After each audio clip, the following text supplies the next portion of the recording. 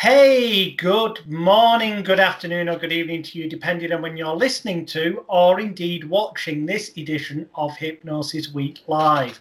And I'm absolutely delighted that my first guest of 2021 is a true living legend of the hypnosis world, and I'm sure it's going to be a most interesting and enlightening hour. The gentleman you can see on screen, if you're on the video channel, who I'm about to introduce you to, he's got more awards than we've got time to go through, so I'll just give you a few examples. In 2008, he got the National Guild of Hypnotists Ormond McGill Award for Presenter of the Year. In 2007, he was put onto the advisory board of the National Guild of Hypnotists. In 2007, he also got the National Guild of Hypnotists Hypnotism Media Award. In 2005, he got their Special Recognition Award in reference to the fact that this is the gentleman who, if he looks familiar to a lot of you, it could be because of the fact that he founded World Hypnotism Day, that for a number of years now we've celebrated on the 4th of January each year. In 2004, he got the National Guild of Hypnotists Hypnotism Achievement Award. I could go on and on and on and fill the full hour with this gentleman's awards, what he's done, what he's achieved in the industry. I'm going to let him tell you more about all that, and just say that he's also the author of two books in particular, one called Thinking Thin, The Truth About Weight Loss, and another called A Better You by Hypnosis. He's the creator of the Depth Model for Weight Loss. There's a whole bunch of other awards he's got. As I say, I'll be here forever. I'm sure he'll weave them in as we go along. Not only is he an exceptional hypnotherapist and hypnosis trainer, but as you'll also notice if you look at the other links that will be below this video or on the audio podcast in the show information, he's also a very talented blues and rock guitarist who also performs, as you'll see on tomnicoli.com. Please welcome to the show, I just said his name, Mr. Tom Nicoli. Good afternoon, sir. How are you? It's good to be here with you. I'm good. I could have gone on forever, though. You've got so many flipping awards, which, well, that speaks for itself. I mean, I'm going to ask you the obvious question that I ask everybody at the start of the show. The one I ask at the beginning, the one I ask at the end, is always the same, as anyone who goes to hypnosisweek.com will see. In the middle, it's different because it's all about you, your unique life.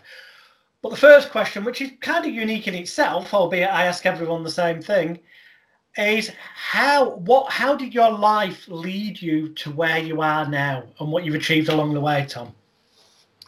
Well, in the very beginning, it's how did you get into hypnosis? What attracted you to the profession? Yeah. And as an entertainer my whole life, being on stage, well, first I had been reading a marketing, not even a book. It was a 3-ring binder of this printed material called Part-Time Riches. And in there, it talked about your mindset. And they just gave a visualization. So I started using it and it started really making changes in my life. So I did some research, and this was back in, late 90s. So the internet was not what it is now. But I realized and learned that it was hypnosis. So I thought, that stage stuff is cool and maybe I should look into that. So I looked online and I found that I was living back home in the Boston area, Boston, Mass. And there was an instructor, an NGH instructor right in the city I was living in. So I went and talked with him and he said, yeah, I could show you that. And a light bulb went off over my head. He talked to me about the working with people side of it all. And it was one of those destined kind of things. So I jumped in. I was working at that time as a full mouth reconstruction dental technician and playing right. Yeah. And I was playing 3 or 4 nights a week as a musician. So then when I added this career, I started staying awake 20 hours a day, 7 days a week. I did that for about a year. And then things started to break. When you do good things happen. A gentleman in our profession once said on a call, Tom Nicoli's the best marketer in our profession. And I wanted to say, no, I'm not. Because all the great things that have happened, I didn't market or go get. I got an email from Harvard Medical School asking me to speak there 4 years into my career. I got a phone call from NBC, and it led to Dateline NBC national recognition, where my career just exploded. It was ridiculous. So all these great things that have come along, Shape Magazine, I mean, it just went on and on and on and on. Forbes Magazine, you know, it was an avalanche, actually.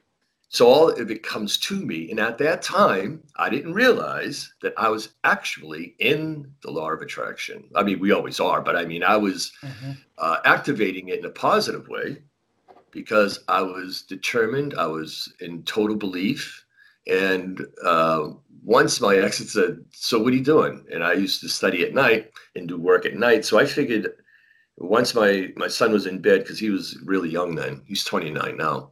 I had till about midnight, and then I'll get to bed, and I'd stay up later and later. So that's why 20-hour days were happening. But I said to her, "I'm going to build an empire." She said, "What's that mean?" I said, "I don't know." She goes, "Why'd you say it?" I go, "I don't know." So we went from a 5-room apartment in what they call triple deckers, you know, to the property I ended up having in New Hampshire, which was beautiful. I mean, really beautiful. You had to walk down there to get to the pool, you know. And she looked one day and she goes, "Hey, remember you were going to build an empire?" I said, "Well, in contrast, yeah." And things have gotten even, you know, more progressive, but I still wait to do whatever it is that will astound me. So it's been a beautiful, wonderful journey. It's had its challenges. I mean, I've had some personal challenges that were ridiculous, but I apply what we share with our clients. I walk my talk. So like when I fell on a wine glass at home and took out my left eye, I just said, with left side, I'll have more vision. It goes on and on and on and on. I mean, I remember, obviously, it was all over the internet. That was back in 2013, your accident. I've got to ask the obvious question, because the people who'll be watching or listening to this, a large amount of them will be hypnotherapists already, or stage hypnotists, or involved in, I'll call it one of the talking mind therapies, because it's such a broad category. Okay, you can ask me anything. Did you use self-hypnosis? Because when that accident occurred, you know, A, to help with your recovery, and B, to help with pain and all those elements. You don't close the door after the horse leaves the barn, right? So it wasn't this happened, now I'm applying what we teach. No, I use it all the time. So well, here's how it went. While I was at Mass General Hospital, and now it's like 2, 3, 4 in the morning, I don't know what it was. And finally, doctor said, "Look, we got to operate." I went, "Okay, my God, you know, I was going through so much." And he said, "But I got to talk to you. You're not going to see out of that eye." He said, "But you can drive legally, and people fly planes." I said, "Well, that's great." He goes, "Why?" I said, "Because I can't fly a plane now." So that was my attitude, you know. It's like, shit happens. It's not what happens in your life. It's how you deal with it, how you react. And however you react is what's already inside of you. So when you get squeezed, whatever comes out is already in there. So whatever came out was me doing the work along the way so I could react in a better way. Excellent. So, I mean, obviously, to be slightly more specific, I mean, did you then also consciously go through any of what people may term self-hypnosis processes, rather than, or in conjunction with, to reduce the kind of pain killers they would have given you and all that kind of stuff? Not only did I fall on a wine glass and the stem went up through my eye and almost in my brain, 3 years after that, I got Bell's palsy. I still have lingering paralysis effects here on the side of my mouth and the left side of me. So it was so bad. My left side of my face collapsed, my arm. I couldn't talk, I couldn't eat, I couldn't drink, nothing. Nothing could stay in my mouth. It was horrific. I had physical pain like you couldn't believe. And the quote was from the doctors, "All tests lean toward Lyme disease." But 2 weeks previous, I got an antibiotic because what I thought was a spider bite, but it was probably that tick bite. So it didn't get in my system and ruin me, because Lyme can literally ruin your life and your body. So prescriptions, no. I have a master herbalist. And in my cabinet, if you open up 2 doors in my kitchen, in the cabinet, you'll see tinctures and oils and powders and herbs and things like that. So I took, for the first week, because of the physical pain I had going on up and down my back, which was so vicious, there were times I'd almost cry. And that was, I think, whatever the consequences of the Lyme disease. But for me, a week, I took some painkillers, but after that, no. So there are no prescriptions. Here's how wacky it is here in the States as far as prescriptions. I'm in the hospital. 2 nurses at 2 different shifts said to me, "Hey, we've been looking for your folder." I go, "What do you mean?" "Your medical folder." "I thought you had it." "Yeah, but there's nothing in it." I go, "Yeah, I had my appendix out when I was 5. I've had, stitches on my chin and my ankle along the way, playing as a kid." She goes, "Yeah, but no doctor visits and no prescriptions." I go, "Well, you're not supposed to have them. You're supposed to live from them. You don't need a brown bottle in your cabinet." I mean, they have their place, but come on, it's ridiculous, right? So the earth has everything that we need to heal. We just need to find out what it is. So that's the course of action I take. Okay, cool. I mean, this is going to sound a bit, perhaps, I'm not, there's no trick questions here. I'm just literally verbalizing things that people might think. Yeah. And I think it's refreshing what you've just said, because I couldn't agree with you more. Something that's natural is always going to be better than something that's chemically manufactured, without a doubt. But in essence, that answer also that you just gave also indicates that you didn't, how can I put it? I'm not going to name names, but I've done similar, because people have to work out for themselves. But there are some people who, when asked that question, would immediately go, "Oh yes, I used this self-hypnosis process and I felt no discomfort, no pain whatsoever." I like the fact that you've been honest with us there, that there are situations where just running some mental program ain't going to help on its own. That's right. That's right. Like so, I tell, hats off to you, sir. Well, in one of the news stations, once I had that national claim to fame, every news station in the Boston area came and covered me, right? And it was a clip they played a lot. And I was sitting at my desk and I looked at the camera. I said, "Hypnosis is magical, but it's not magic. It's not the only thing or the thing that will help in, I don't like the word cure, but, relieve all." Mm-hmm. It's a tool, but it's used in complement with other things. But my attitude is natural. So mind and earth. I mean, when this thing was all developed, nothing was missing. Nothing. We just need to find out what and where. And your body can't process what's synthetic. All you process is what's natural, just like in food, right? Processed edible products are what most people are eating. They're not eating food, because food is something that was once alive. And it's the same thing in your medicine. And food is your first medicine. So like when I had the paralysis, I got clean. I mean, real clean. Cleaner than I've ever been in everything that I put in my body. And then your body will do miraculous things. But yeah, hypnosis isn't the thing. And I can't stand when people in our profession do that stuff. Like, "Hey, come on in, one session, we'll take care of that." Like, that's bullshit. Don't even, profess that stuff. I mean, let's be honest. I'm on a fine line now. I agree with you definitely from the point of view that we can't claim it's a be all and end all for everything. Right. As I say, I take my hat off to you that you're honest and out there, that there was other stuff you used other than just mind power in terms of controlling the pain when you went through that. And obviously in those situations, Jack, couldn't agree with you more. Over here, Law, there's a fine line between the two. There's the element of, we don't want to be giving, or at least I don't think we should be giving any element of doubt or negative suggestions to potential clients.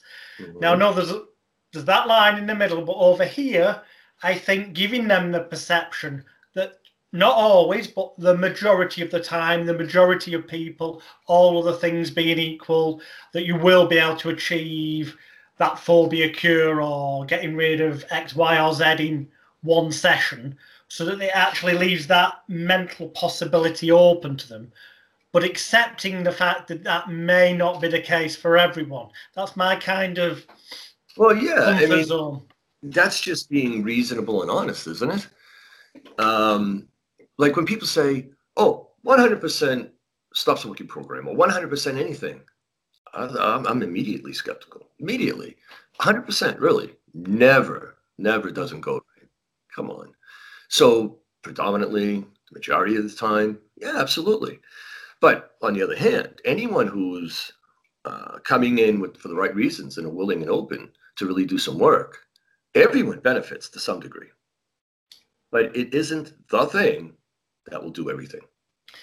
That's a key thing you've just said there. I think it's, to me personally, I think it's by far the most important key to anything we do as hypnotherapists, mind therapists, to better mind, whatever name, when it's involving this bit, the personal laptop computer, as it were, is that the client needs to be in the right state of mind when they book the session and when they come and see you.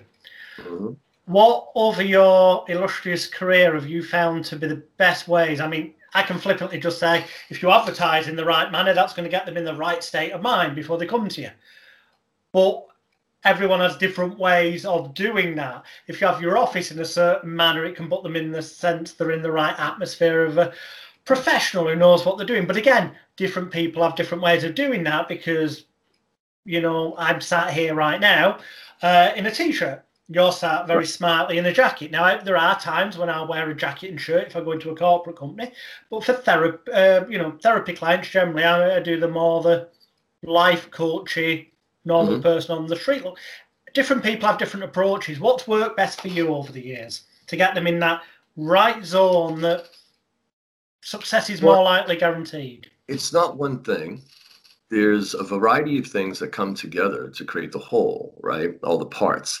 So the professional image, ethical, some validity. See, the beauty of my career is that once I got national recognition, I was already validated. You know, like somebody who worked on my staff said, you know, we have to do consultation still. You don't ever have to do a consultation again because people already know they want to work with you. So I had to start screening people out who I shouldn't have been working with, which I didn't do at first. And I learned along the way, you don't just accept everybody. That's a desperate attitude.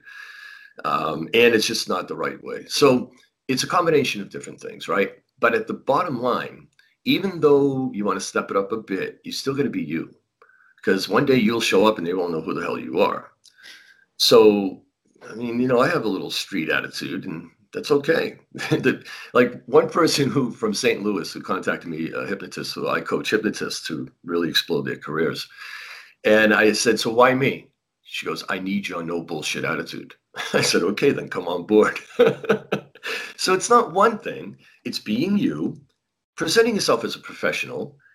I mean, when people walk in, of course, immediately they're going to have a response. So, you know, what's the environment? What are you creating? But it's this bit, right? It's whatever's going on between you and that person. As long as you present yourself properly and you ask the right questions to find out if they're there for the right reasons, you'll be all right.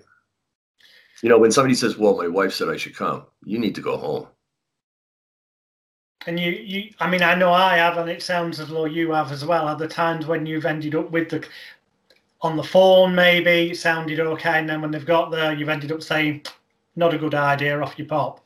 Yeah, how I do that, because people say, oh, no, I want to work with you. They were referred or they saw me somewhere online or on TV or whatever. And I say to them, you know, no, I've done this a long time. And the last thing we ever want to do is misguide or mislead. And I'm just not the right fit for you. There's somebody that is, and that's what you need. And I tell people this all the time. Hey, it doesn't have to be me, but find someone. So what I do is I let them off gently. Then when they're gone, I just, you know, like, thank God that's not happening. And they really want to. They want to stay. And I'm like, no, because I don't want to waste your time and money. And I don't want you to think this process doesn't work because it does, or I'm not good at what I do because I am. No, I've done this a long time. And I'm telling you, I'm going to refer you and I'll refer them to the guild and let them find somebody in their area. And I do it that way.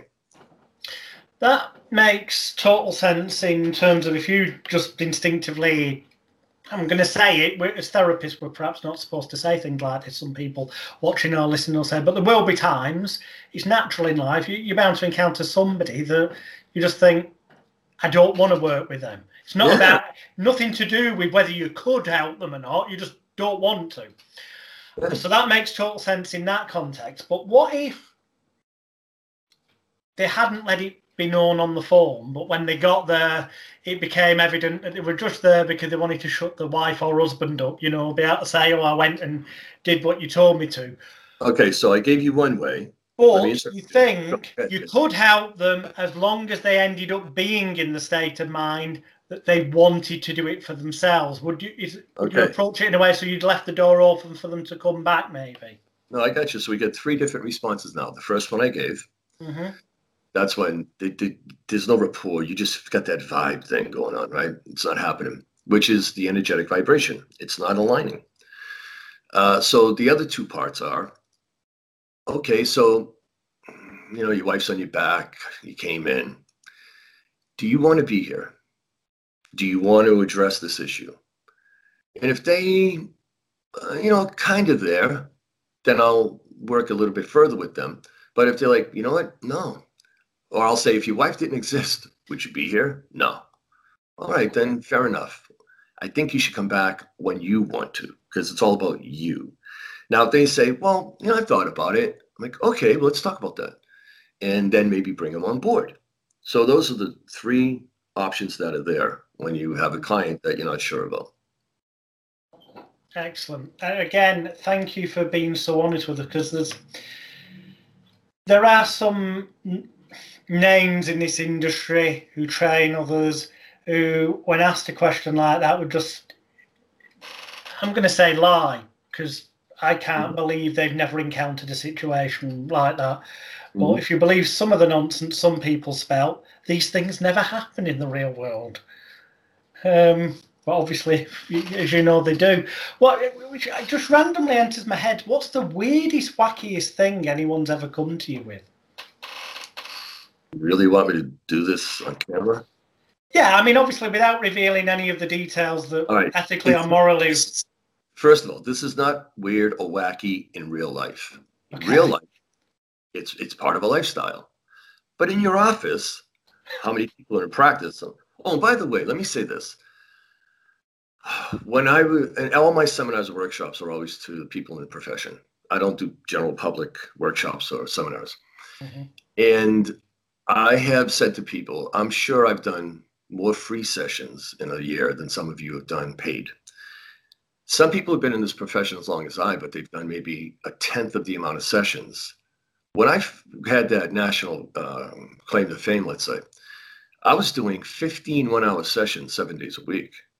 I was doing 105 sessions a week. So I've got some session work under my belt. And everyone from 5 years old to 91 years old. And I've had people in, I think, 23 countries I've worked with. I really don't want to sound facetious or offensive with any of these questions, but I've got to ask you, somebody's got to be thinking it, and deep down I am. Why the bleeping heck, insert favourite swear word of choice, did you want to do 15 bloody sessions a day? I purposely limit myself because it just... Here's how it happened. I grew up real blue collar, real Goodwill Hunting. Watch the movie Goodwill Hunting, same knuckleheads, same bars, same shitbox cars. But instead of the Salt Shore, I was on the North Shore, the Italian side rather than the Irish side. So all I knew was work. That's all I knew. I didn't know business at all. I didn't know, hey, grab an office real fast, have it furnished, get some hypnotists on staff. I didn't know any of that stuff. I just knew if you worked, you got paid. So I just had a busier job, and I worked for a different person, Then eventually, that started to ease. I added some people on staff. I had a admin person, office manager, and I, worked toward it. But when I was on, I didn't know what was going to happen. Matter of fact, I wasn't going to do it because they weren't going to pay me. They're like, no, we don't pay. And I was like, well, I got to get paid because I was broke, So then intuition, gut feeling was like, I'll just do it. Well, when it first aired, it was insane. I had a cassette tape for $20, $19.99. That cassette tape in that week sold $10,000 worth of that tape. The second, it was 3 episodes. The second episode, it was 10,000 that hour and 50,000 that week. So imagine the kind of clientele I was getting. So I had people booked for 3 months because they had to book all their sessions. You know, I don't do this one session craziness. That's just craziness. It's a bad business model, but it's a disservice to people because once you get in here, unless it's like clear out a phobia or smoking or something like that, once you work with something, you opened up a can, you don't just let them go, man. I believe it's irresponsible. You're specifically talking multi-session approach in terms of weight management and addiction stuff. Anything has a program, okay? So when work came, all I knew was just to do it. But I got so burnt out that at one point I was doing a session. So I'd go 7 a.m. to 10 p.m. And my chin kind of bounced off my chest. And I thought, how long have I been out? Shit. Person's still sitting there like this. Okay. So I started to make some changes. But I just didn't know better. That's the truth. I did not know better. I've made more mistakes than anyone will ever make because I'm, well, the testicular fortitude kicks in, and I go out on a limb till I hear it crack. Then I go back to the trunk. But most people practice holding on to the trunk where it's safe. Nah, you're not going to learn anything. So I've made all the mistakes. Who cares? No big deal. Now I know. I forget what I was talking about when I interrupted my own self. Oh, no, you're all right. You answered it. So, yeah, I mean, that leads me next to... Oh, yeah, you were gonna tell me about one of the weirdest, wacky things that you've been presented with over the years. And then you mentioned, well, actually, it wasn't really that weird and wacky in terms of real life.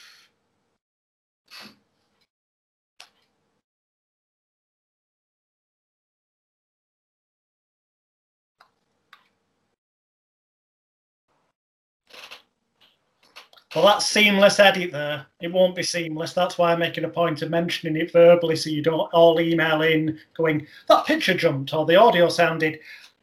The joys of modern technology. But just before that wonderful seamless edit, Tom had been telling us some great advice, but leading up to answering my question about what's the wackiest thing you've had in terms of clients coming through your consulting room door, and you said, well, it's not actually that wacky in the real world, but it is. And then we went off on all different segues. So the wacky clients. All right, so I wouldn't say wacky. I would just say out of the ordinary, unusual, right? Where a gentleman called me, asked me, now there's a lesson in here, okay? If I could help him through hypnosis enjoy the taste of sperm because his boyfriend wants him to swallow. Okay. So my question was, if it's not something you actually enjoy, why force, the issue? Maybe we want to look at your inability to stand up for yourself with enough confidence and self-esteem. And just work it out that, that's just not something that's going to happen or just something I don't enjoy. So I'm not going to force it. It didn't end up becoming a client, but it was just something he never thought about. And I think I just put a little suggestion in there for him to maybe contemplate what's up in that area. But other than that, I mean, most of the stuff is pretty routine as far as what we all do and what we see. And isn't it peculiar when people come in and go, well, I don't know if anyone ever told you this. Like, yeah, the last 1,000 people. So that was probably the only thing that stood out. What do you enjoy dealing with most then? Pardon? What sort of areas do you enjoy dealing with most when they do arise? I really, really enjoy the coaching aspect because I've transitioned mostly to coaching, but a better coach because hypnosis is involved. Because the person could take all the great coaching you do and ruin it. So the individual is the most important part of anything, right? So being a hypnotist, you automatically are a better coach or really geared toward coaching. And it's not as messy. It's not as involved. I enjoy it a lot. But when it came to office work, let me see. Well, people who are looking to excel, that's what I really enjoyed. Reading, do we really like getting into the messy regression and, the issues and all that stuff? Some people really dig that. But over the course of time, I dove so deep into this that now it's like I finally came out of the deep end and I can dry off and just lay in the sun for a while. I mean, I've been in the thick of it, as you can imagine. I did that 7-day-a-week thing, 105 sessions for almost a year. Bloody hell. Yeah. Now I think about that and I can't even believe it. Now I don't do more than 15 one-on-one 1-hour sessions and no live anymore. Plus my clients were all about 70% online anyway for a lot of my career. Well, you segued just before me, and obviously I've got notes, as you would expect, for memory triggers, and I was going to lead up to asking you about your views on doing it. I know you've given presentations talking about stuff like this in the past at conventions, about doing online sessions, because obviously as we do this, it's the 8th of January 2021, and we're into year 2 of the world coronavirus pandemic. And if we believe what the media are telling us, we've got at least another year to 18 months before things will get back to any semblance of normal. So there's going to be lots of time periods where there's lockdowns or restrictions, and even when it gets back to apparent normal, there's still going to be a lot of people that have been conditioned by the fear mongering in the press that they're going to be more than social distancing. Mm-hmm. And to me, I think that is a good enough reason, aside from the health and safety aspects of it's safer to offer online sessions, but also I think that in the future people are going to feel safer doing things online. And yet I see so many therapists in these groups saying, oh, it won't work as well online. And I'm like, you missed the point there slightly. So, I mean, can you tell us your views on it? My question to them is, how can it not? Tell me how it not work as well. Because the person's not in the room with you. That's what they'd say. No, I'd say, well, they are. You can still have an energetic... I asked them, what's the advantage of that? Most people can't articulate the answer. Okay? The only difference, well, 2 differences. This is it. You don't have a physical energetic exchange in the space, though there's still an energetic exchange here, but it's not the same. Yeah. And no touching the client. Well, in a lot of places, you can't touch the client anyway. So I'm not doing hand drops. I stopped doing this a long time ago, man. I sit in a chair, cross my legs, and I use this. If you can't weave language patterns in a way, you might want to look for another profession or get more training. And I'm not being an ass here. I'm being really honest with people, because the excuses are just that. They're excuses. They're not reasons. Reasons are excuses dressed up in better clothing to look more attractive. They're all excuses. So let's look at it for a moment. I had 2 offices. I had one in Massachusetts and one in New Hampshire. They both profited.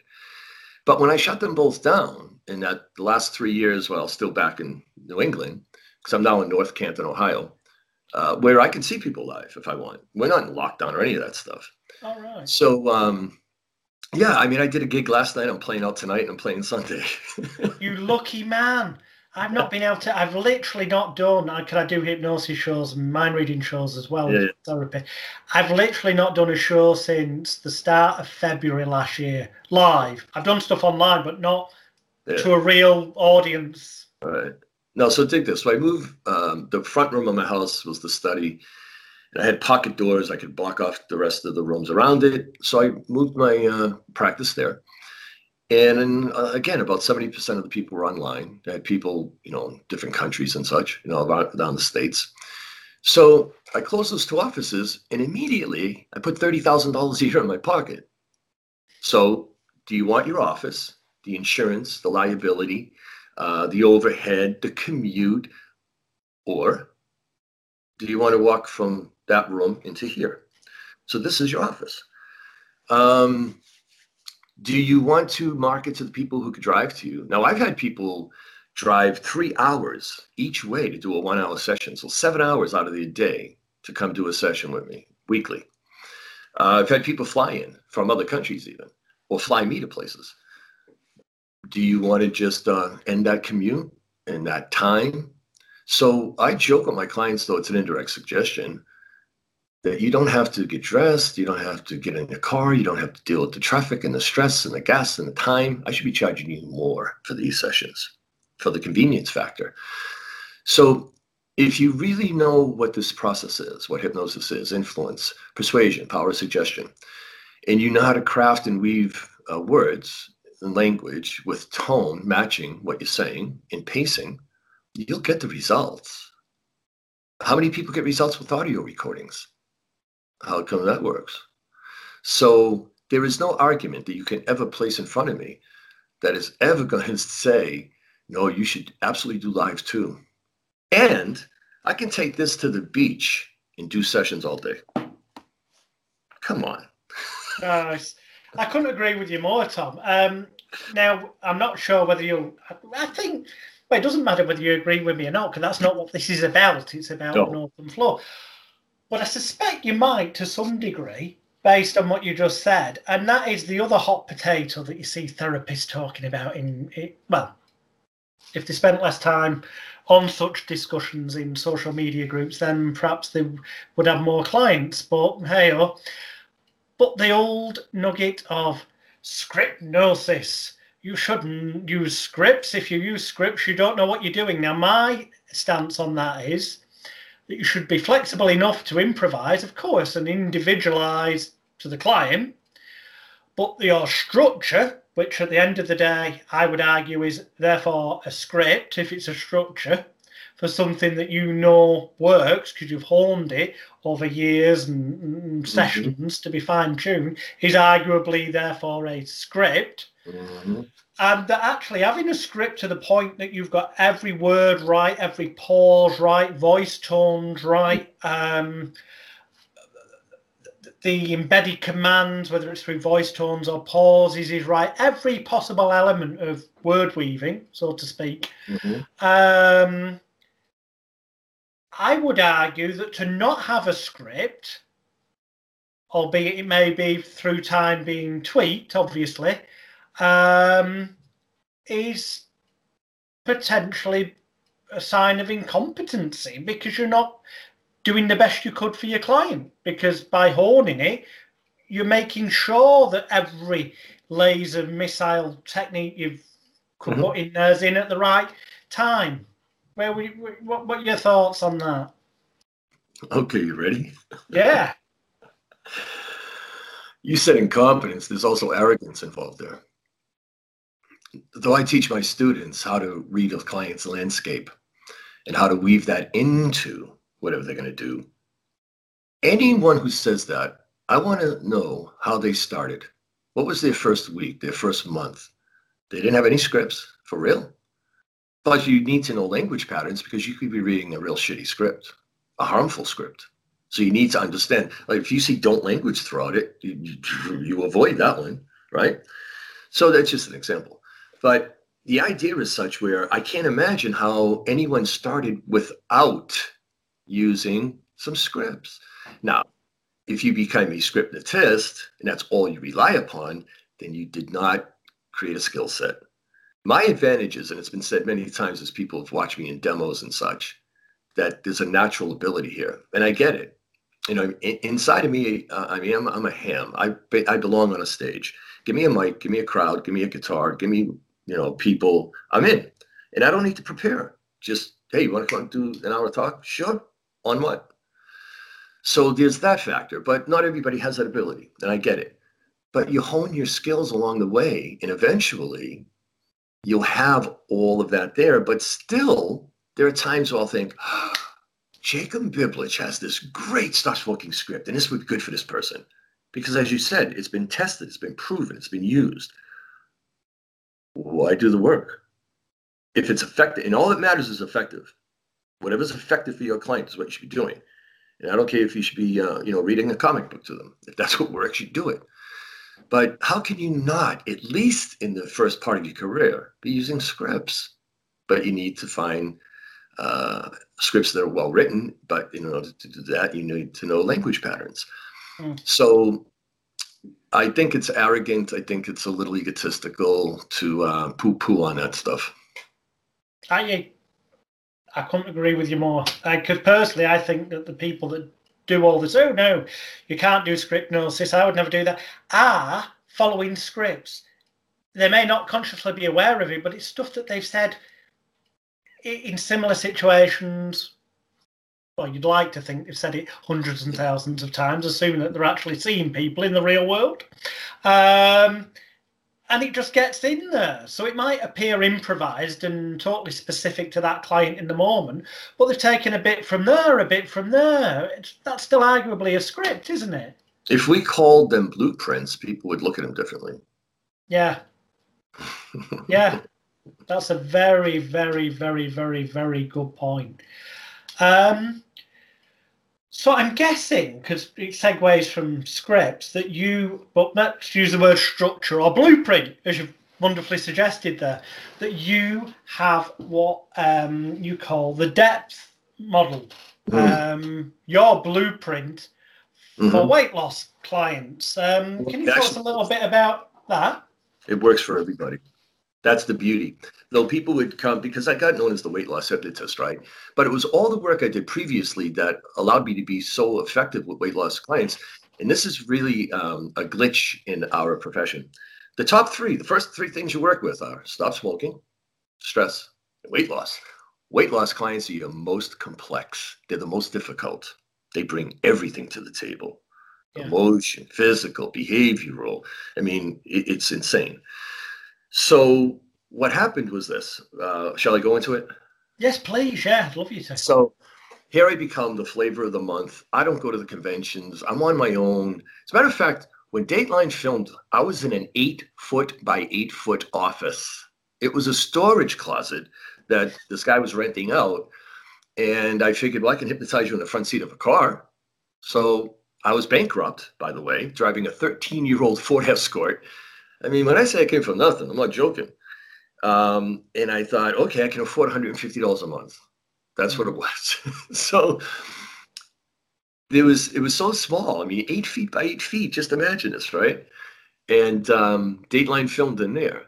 So as things are going on and I'm doing my work, I get a call from Elsam Eldridge, who's now a mentor of mine. And he asked me if I was going to the convention. And I said, meanwhile, because of those sessions, back to back, I would be out in the driveway while they filled out their intake form, eating a banana. That's how I. So I said to him, "Well, have we met?" He goes, "Well, frankly, no." I said, "Exactly. I don't go to the conventions.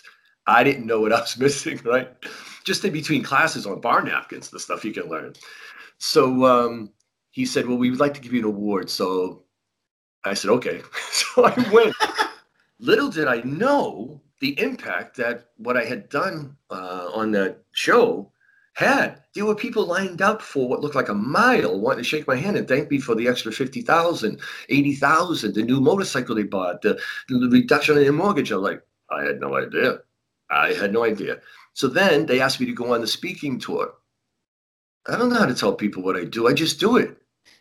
So the way I learn everything, I ask and receive. I remember I'm sitting out in the sunroom, which all wrapped in glass. So it became my pool room, a pool table there. And I'm in my top coat still. I just come out of the car. And I just walked out there. I looked up through the skylights, looked at the stars, and all I asked was, what am I going to tell them? I go, that's weird. Depth. Ooh, hypnotists love that shit, huh? Deeper. But then I asked, what does it mean? Like, all right, depth. What does it mean? And it all just flows, right? And even people in our profession, we expect too much of people when they're in a certain profession or a certain niche or something, but we're people, okay? So when we adopt this lifestyle and realize you don't know, but step back and interact with the brilliance that breathes you, you'll be led way better, way smarter. So it all flowed. And here's how it works. It's denial, emotional pain, truth, and honesty. Okay. I'm not a nutritionist, nor do I play one on TV. So I don't talk about nutrition. All I say is eat from the earth as long as Monsanto didn't touch it. So it works in the inside out. People have emotional pain, no matter what their issue. Okay. Mm-hmm. And after a while, they stop the denial, the rationalizing and justifying. Then they become truthful and honest. If they're not, we need to get them truthful and honest. So you get emotional pain, then they try to do something about it with force and willpower, conscious thought, bloop, error, doesn't work. So they go back to the denial, the D, and they stop rationalizing, justifying. And this thing just goes around and around and around and around. But once we get in there and we get them honest, because you can't be aware unless you're open and honest and truthful, or truthful and honest, then we can start working on this stuff and we remove that rationalizing and justifying and all of this. So there are different components, obviously, that go along with the DEPTH part. And it's everything from, old triggers, new triggers, maybe regression involved in there, always confidence and self-esteem, and it goes on and on. But it can be used with any client whatsoever. As a matter of fact, I got something out there now. The producer for my show became a client. And she said, I don't understand this. I listened to one of your audios. It had nothing to do with weight loss, and I lost weight. I go, I bet it was remove emotional clutter. She goes, yeah. I was teaching in St. Louis, and I was talking about marketing. And I said, oh, by the way, I'm supposed to be this weight loss hypnotist. You want the biggest tip ever? Yep. You help your client release emotional weight, their physical weight will go.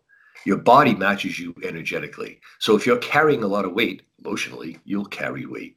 It will line up. So we say that was heavy on my mind. I carried that forever. It weighed so heavy on me, right? Well, the body matches. So when you help people release their emotional weight, things start to shift and change physically. And that's where I begin. And then it just goes on and on and on from there. There's a lot of synchronicity with what you've just explained, and the kind of way I not saying it's identical, but synchronicity with some of the way I explain how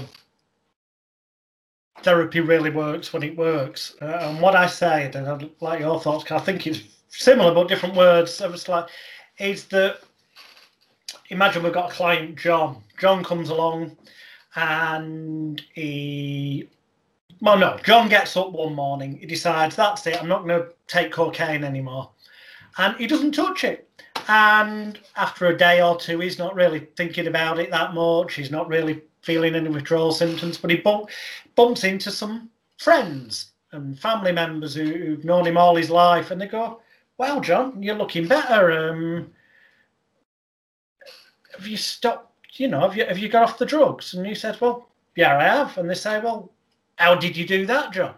Well, I just woke up a couple of days ago and decided that was enough. I'm not doing it anymore. And they turn around to John in this example and go, well, you're a bloody idiot, aren't you? If it's that easy, why didn't you do it sooner, you idiot? So he goes away feeling a bit battered and bruised, emotional pain.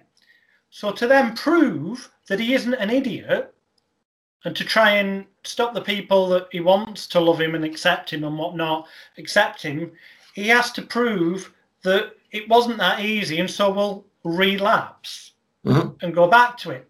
Whereas if the client comes to us, a therapist, and comes through the consulting room door, whether that's metaphorically by connecting on the internet into our virtual consulting room, and they're genuinely doing it for themselves, I think what we're really doing is just giving them a context and an environment where they can offload all self-blame, shame, guilt and regret for not having got off their arse and done it themselves sooner, but in a way where they've got a safety suit that John in the example didn't have, that when they leave us, when they encounter those family members who say, wow, it looks like you've cleaned up, how did you do that?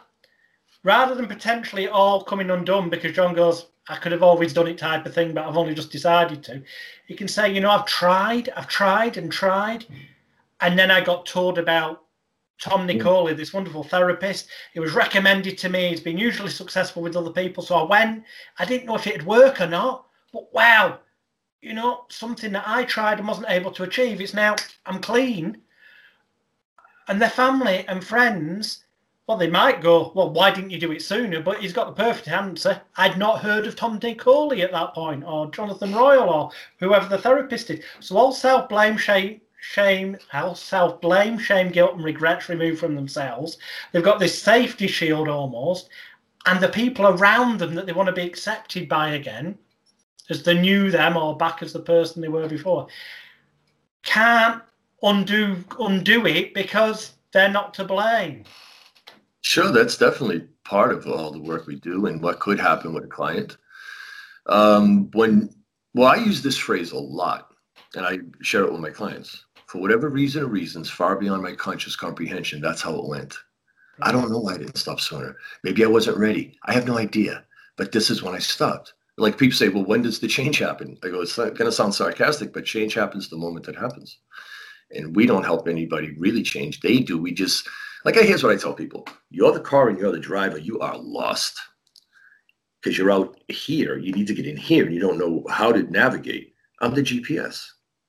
I could say, take a left, take a deep breath. You're like, nope. Okay, fine. So we have a role, but they're the ones that still do it ultimately. And some people need a reason why, or they need, well, I did this and that's why. Some people don't. I tell my client, I mean, look, this is just the way it is. We're all adults here. Whoever's watching, put the kids away. I say, you need to go however it's right to do it with those people and tell them to fuck off. That's all there is to it. Mind your business. This is my deal. You go do you. And I also tell them the people who talk are going to talk no matter what. So they talked about you when they thought you were shit. Now they're talking about you because you think you're something. I go, they're going to talk no matter what you do.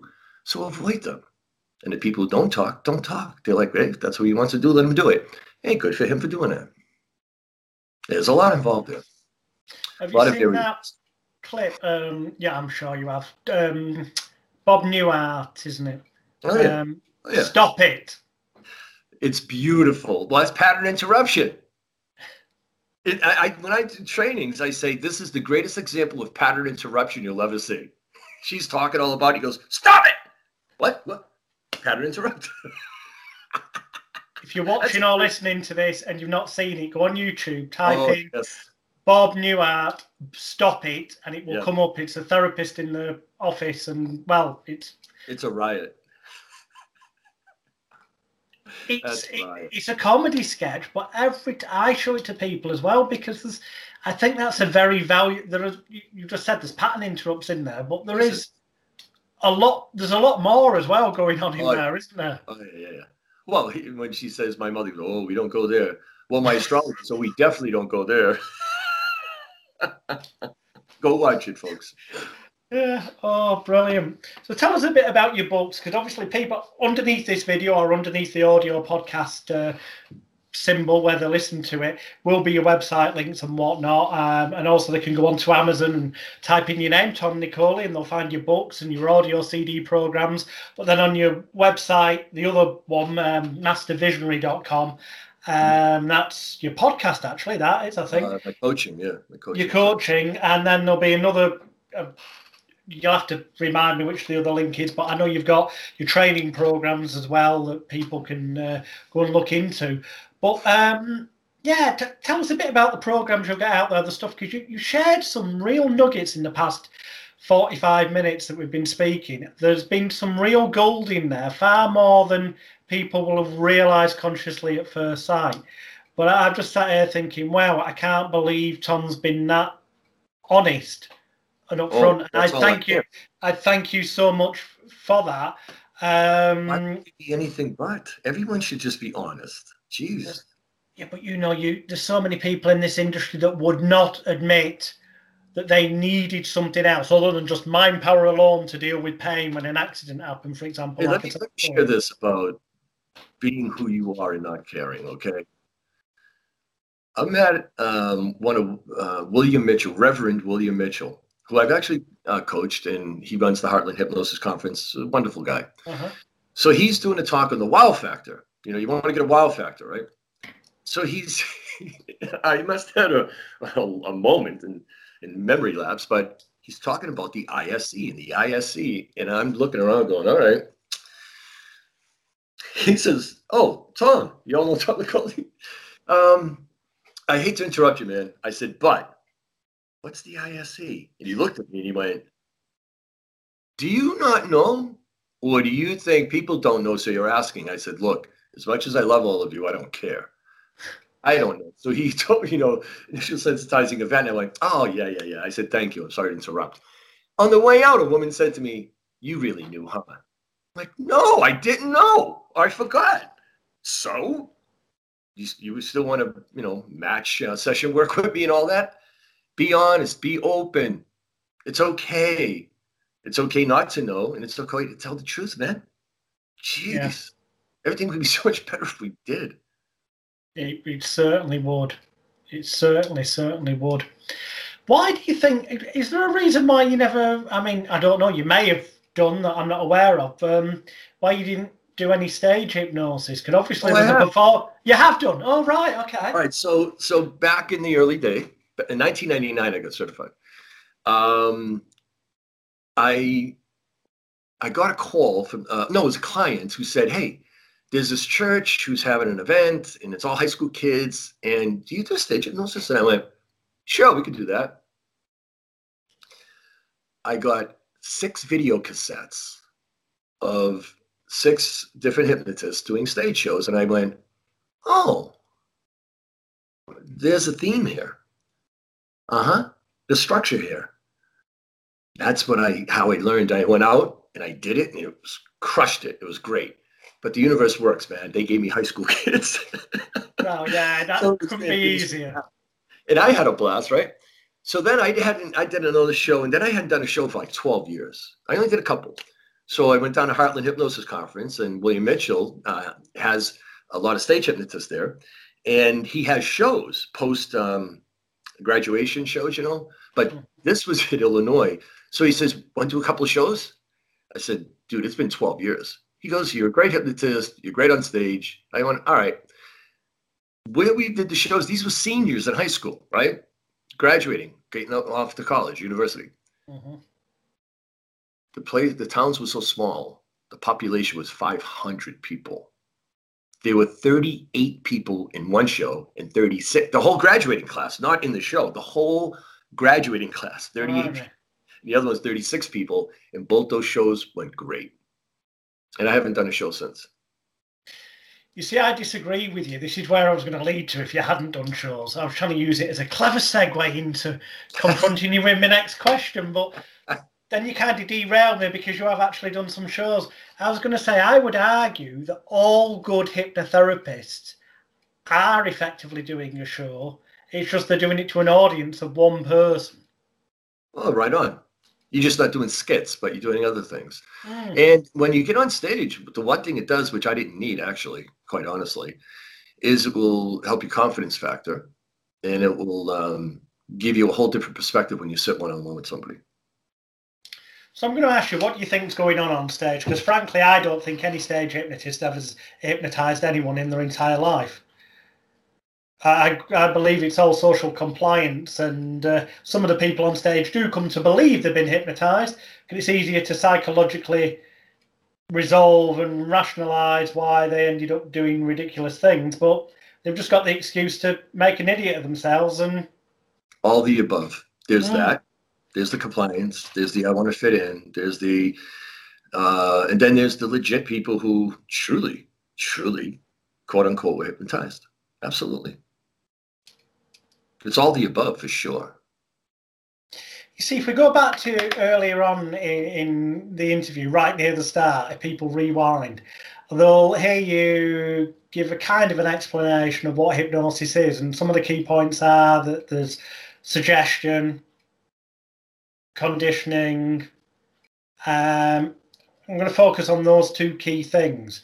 And at the time when you mentioned it, it was kind of in the context of that it's not as such some special state or some magical thing. It's a common everyday occurrence, and this is what you want to show your clients, folks. Association and imagery is how it works. Associate regular life experiences to what we're doing, so they go, "Oh," instead of "This is so different." And so, have you ever been startled in a busy mall looking at something and what? Well, that was trance. Okay, so that's trance. That's light level trance. Have you ever bought anything because of an ad? You think advertising doesn't work? So it's influence, persuasion, power of suggestion while you're in a trance state.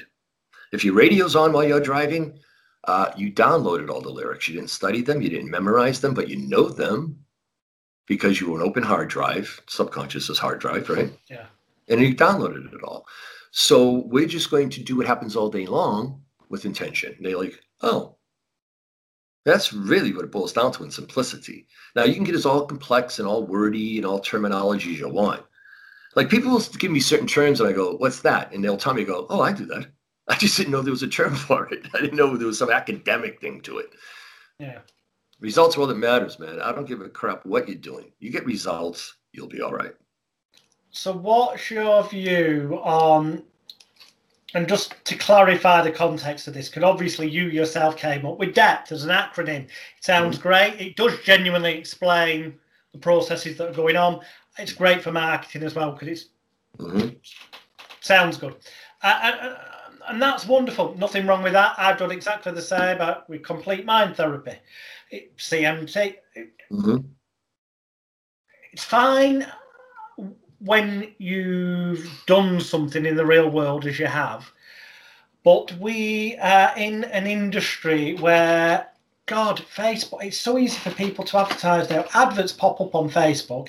I won't mention names because I don't want them to potentially someone go and fall for the wonderful, slickly designed website that gives a false impression and get distracted from then going and actually doing some real research. You know, if people go and type in Tom Nicoli into Google and check out your history, they're going to see everything I said earlier is just the tip of the iceberg in terms of awards, achievements, experiences and all that.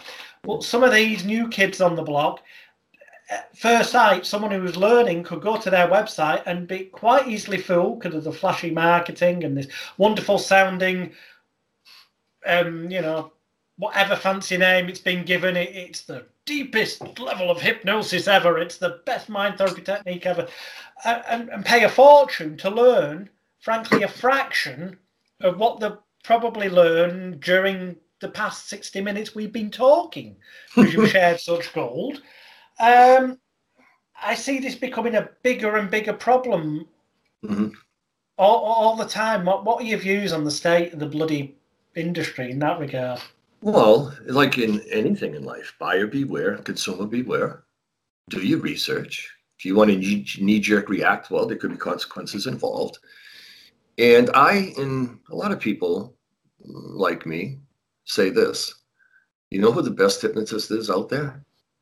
The one you don't know about, because that person's doing work. That person doesn't spend their time pounding social media. That person doesn't run to all the conferences and whatever. They don't care. They don't care if you know who they are. They're doing kick-ass work. That's who the best hypnotist is, like the best anything. Somebody you haven't heard of yet, who just for whatever reasons doesn't put themselves out there. So it's consumer beware no matter what. Now, some of those people might have some quality material. Like I've met some people, I was only 4 years in when I was at Harvard Medical School and Dateline NBC, national TV and all that stuff. So other people 4 years in, they still get their head so far up their butt, they don't know what's going on. So there is no generalization, though percentage-wise, a lot of that stuff is just, you know, the shiny lure, you know, the bling bling. But there could be some really good material for some new and upcoming people. But consumer beware, as you said, do your research, man. When people even contact me, I say, okay, how'd you find me? And if they say, well, I did a search and you were closest, I say, that's a horrible reason to call me. Yeah. What if I'm not good, but I was close? I said, what I'd like you to do is go do some research and call me back if you think I'm the guy. Excellent. Now that is strong marketing. Because the thing is, if they do good search, they're going to find all the stuff that I just mentioned that people will find when they go and look.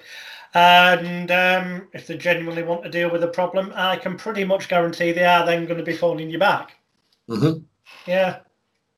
And it's going to work it's going to be even more likely to work for them than it would have done previously because of the way you handled that. Oh, yeah. See, when you have a certain persona, you're already ahead of the game. Like when people would come in to work with me, they're already kind of like, oh, here he is. That guy's on TV. Oh, that's him. Like it's the greatest thing on my book. It says as seen on TV, you know, a little red thing with the white letters in it. And also my audio sessions. If people used my audio sessions first before they came in for their session, all I would do is walk up to them and say, "That's right." And as you focus on that spot, and they go, "That's the voice." We're already ahead of the game. As Jerry Kine used to say, they watch my intake in a room on a TV, but it's on tape. Then they come in my office and go, "Oh, that's that guy that was on TV." Excellent. Perception. We're sadly fast starting to run out of time, so I want to get through these last couple of questions. Who are your greatest influences when you know, not necessarily, maybe when you were starting out, but it might be along the path as well, in terms of your mentors or inspirations? There was no one person. I gathered information when I first started. Well, there was more in the training than I knew at the time, because as I started teaching the course, I went, "Oh, I forgot that was in there." Oh, I didn't know that was there. Mm-hmm. But it's to get you going. I mean, not one training out there, I don't think is the end. So once I got certified, I was in the video library rental, and there were video cassettes at the time. So I get 6 video cassettes, have them shipped to me, watch those, take notes, ship them back, and I just kept doing this. Get online, do a lot of research. So well, was that with the National Guild of Hypnotists? Mm-hmm. Yeah, with the NGH. That's how I got certified through. And then along the way, you know, it's knowing that there's nobody, because here's what I learned as a guitar player. So I'm on tour, I'm doing an album, I'm in my 20s, I'm in a rock band, I'm in a hair band. Go on YouTube and type in Tom Nicoli, Armed Forces. You'll see. Okay, I'm going to do that. And Armed Forces. So Tom Nicoli, Armed Forces, all right? Yeah. So I get off the road and I'm giving guitar lessons. And there's this kid come in for a lesson. I said, "So why do you want to learn?" He goes, "I want to be like you." I go, "Well, I'm already taken. You know, you can't do that." I said, "How about when you're alone in a room with the door closed and you're playing?" He goes, "Oh, I hate that part." I go, "You should burn your guitar." But then he played something and I went, "Wait a minute, what's that?" He goes, "I don't know, I was playing this the other day." And I went, "Can I cop that?" This kid didn't even want to play, yet he played something and I didn't know. And I went, "That's a nice little line." We can learn from everybody. We can learn from everybody. Once you stop thinking you can, you're going to be the dumbest one in the room. So it's continued education. And I'm aggressive. Like, not many people could be a good number 1 person. They're a good number 2 person, but they need somebody to have the buck stop there. Well, I'm a great number 1 person, man. Get out of my way. We're going to make this happen. We're going to build an empire, remember? So I just continually learn, look, watch, gather. So there isn't just one influence. It's a big, big variety, man. All the way from like Bruce Lipton, Candace Pert, Sadhguru, Greg Braden, and Orman McGill, and then other people in our profession that we all buddy up with, that we know. Yeah. Excellent. What are your biggest... Next on the list, and I've just realised you've kind of already answered it, but we'll just see if there's any tail end of the answer. Because the next question was going to be, what are your non-hypnosis industry influences that have helped you within the hypnosis industry? Now, you just kind of mentioned that a bit by mentioning people like Bruce Lipton and stuff. Yeah, I got your answer. My dad. Oh, excellent. Because I heard, and I'm the oldest, right? And I grew up real blue collar, old school. Your ass kicked, mess up. So, and my old man was tough, real tough. But he used to always say, "I'm not bringing up followers, I'm bringing up leaders." Why did I always like manage everywhere I worked or start a business or whatever? Why was I always the lead guy in the band? Power of suggestion. He was a great hypnotist and didn't know it. Also, the reason why World Hypnotism Day exists 16 years later is because I said it. Which was the next thing. That's where we were going to say. We'll talk about it, but nobody picked up on it. So I went, "Oh, crap. I have to do it." Why? Well, because I said it. That's integrity. That's my character. So my own man instilling solid character, honest, man of your word, work ethic. So I've learned to work smarter than harder, and be a leader. The lead dog sees the whole horizon and chooses where to go. Every dog behind him in a dog sled team sees the asshole in front of him. I'll take the lead position. Thank you. Nice. So go on, World Hypnotism Day, because I mean, Yeah. it's been going for a number of years now. Tell us how it came about, how it's morphed. Because I found it 4th of January every year I do something. Obviously not in the same manner this year as previously, because here in England, we're on a lockdown again and couldn't go in live public venues. But in previous years, I've done a free group therapy session. Sure. Perceptive free, but I any sold event them CDs at the end, obviously. I made money at the back of the room. But it's been great. If you type in World Hypnotism Day on the internet and go searching, people around the world have been able to get publicity out of it, clients, and all thanks to you coming up with it. So go on. Well, back to, man of my word.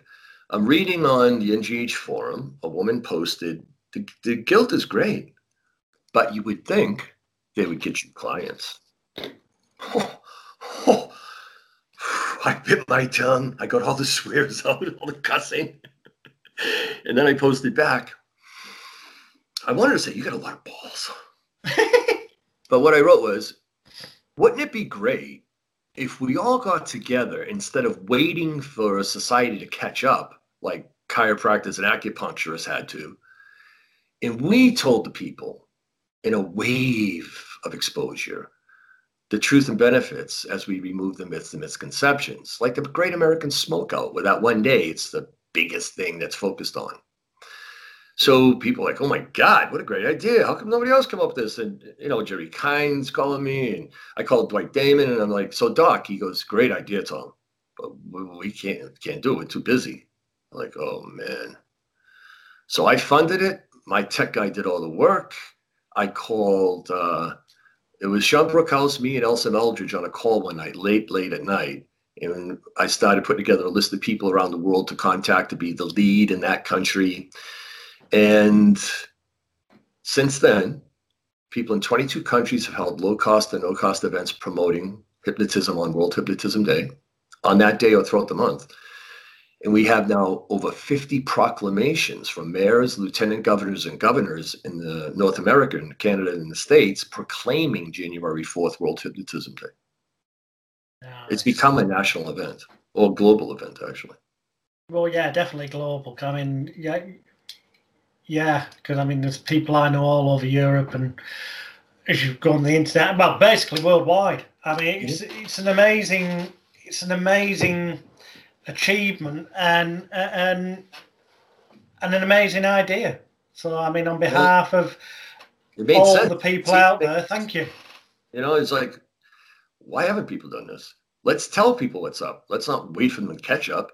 Let's let them know the truths, man. And this is how we'll do it. And people have done really well because of it. They've gotten publicity and clients and really good stuff. And then I trademarked it because I realized it was years later. I go, wait a minute, this thing's still hanging out there. I better protect it. And then there were some people who were attitude such where they thought that I was a bit arrogant for doing that. What? My idea, my money, my tech guy.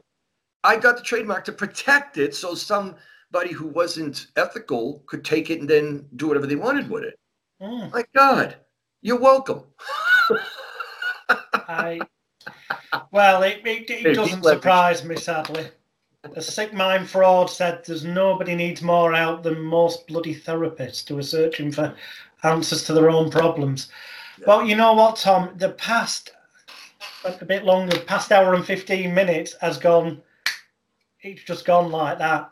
People who are watching, people who've listened, as I always say, and I know I'm repeating myself again, but it's truer than ever with this particular episode. Get a pen, get a notepad, watch or listen again. In fact, if you're listening to this on the podcast, I'd encourage you to go to hypnosisweek.com and click on the video and watch, because watching, you also get body language and you can see Tom's facial expressions, and you'll learn a lot from that as well, tied in with the words. So I'd encourage you to do that and take notes. I'd encourage you to look at the links below this podcast or below the video and go and visit Tom's websites.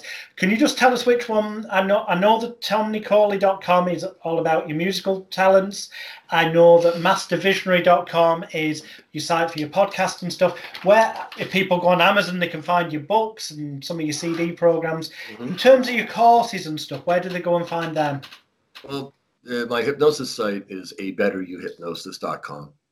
It's a redirect to prosperusa.com. But and I took down my training site because it was New England Institute of Hypnosis when I moved out in New England and came here to Ohio. But I still make myself available for training. I just don't do it in the same way I used to. Cool. Yeah. And for all the hypnotists watching, if you really want to ignite things, there are a lot of people you can contact. But if you choose me, I will give you a significant consideration from the fee. Significant. So contact Tom via his website or social media channels, because you will find him on social media as well. Sure. And mention Hypnosis Week for a good deal. Thank you, viewers, for watching and listening. Thank you so much, sincerely, Tom. It truly has been a pleasure to interview a legend in the industry, and thank you so much for your honesty and the great advice you've shared on this edition of Hypnosis Week. And thank you for creating the time for all the people that you gather in order to get the messages out and get more information out there, because that's how people become enlightened. So thanks for what you're doing. Thank you very much. Everyone, tune in again. Keep looking at the channels at hypnosisweek.com. Bye for now.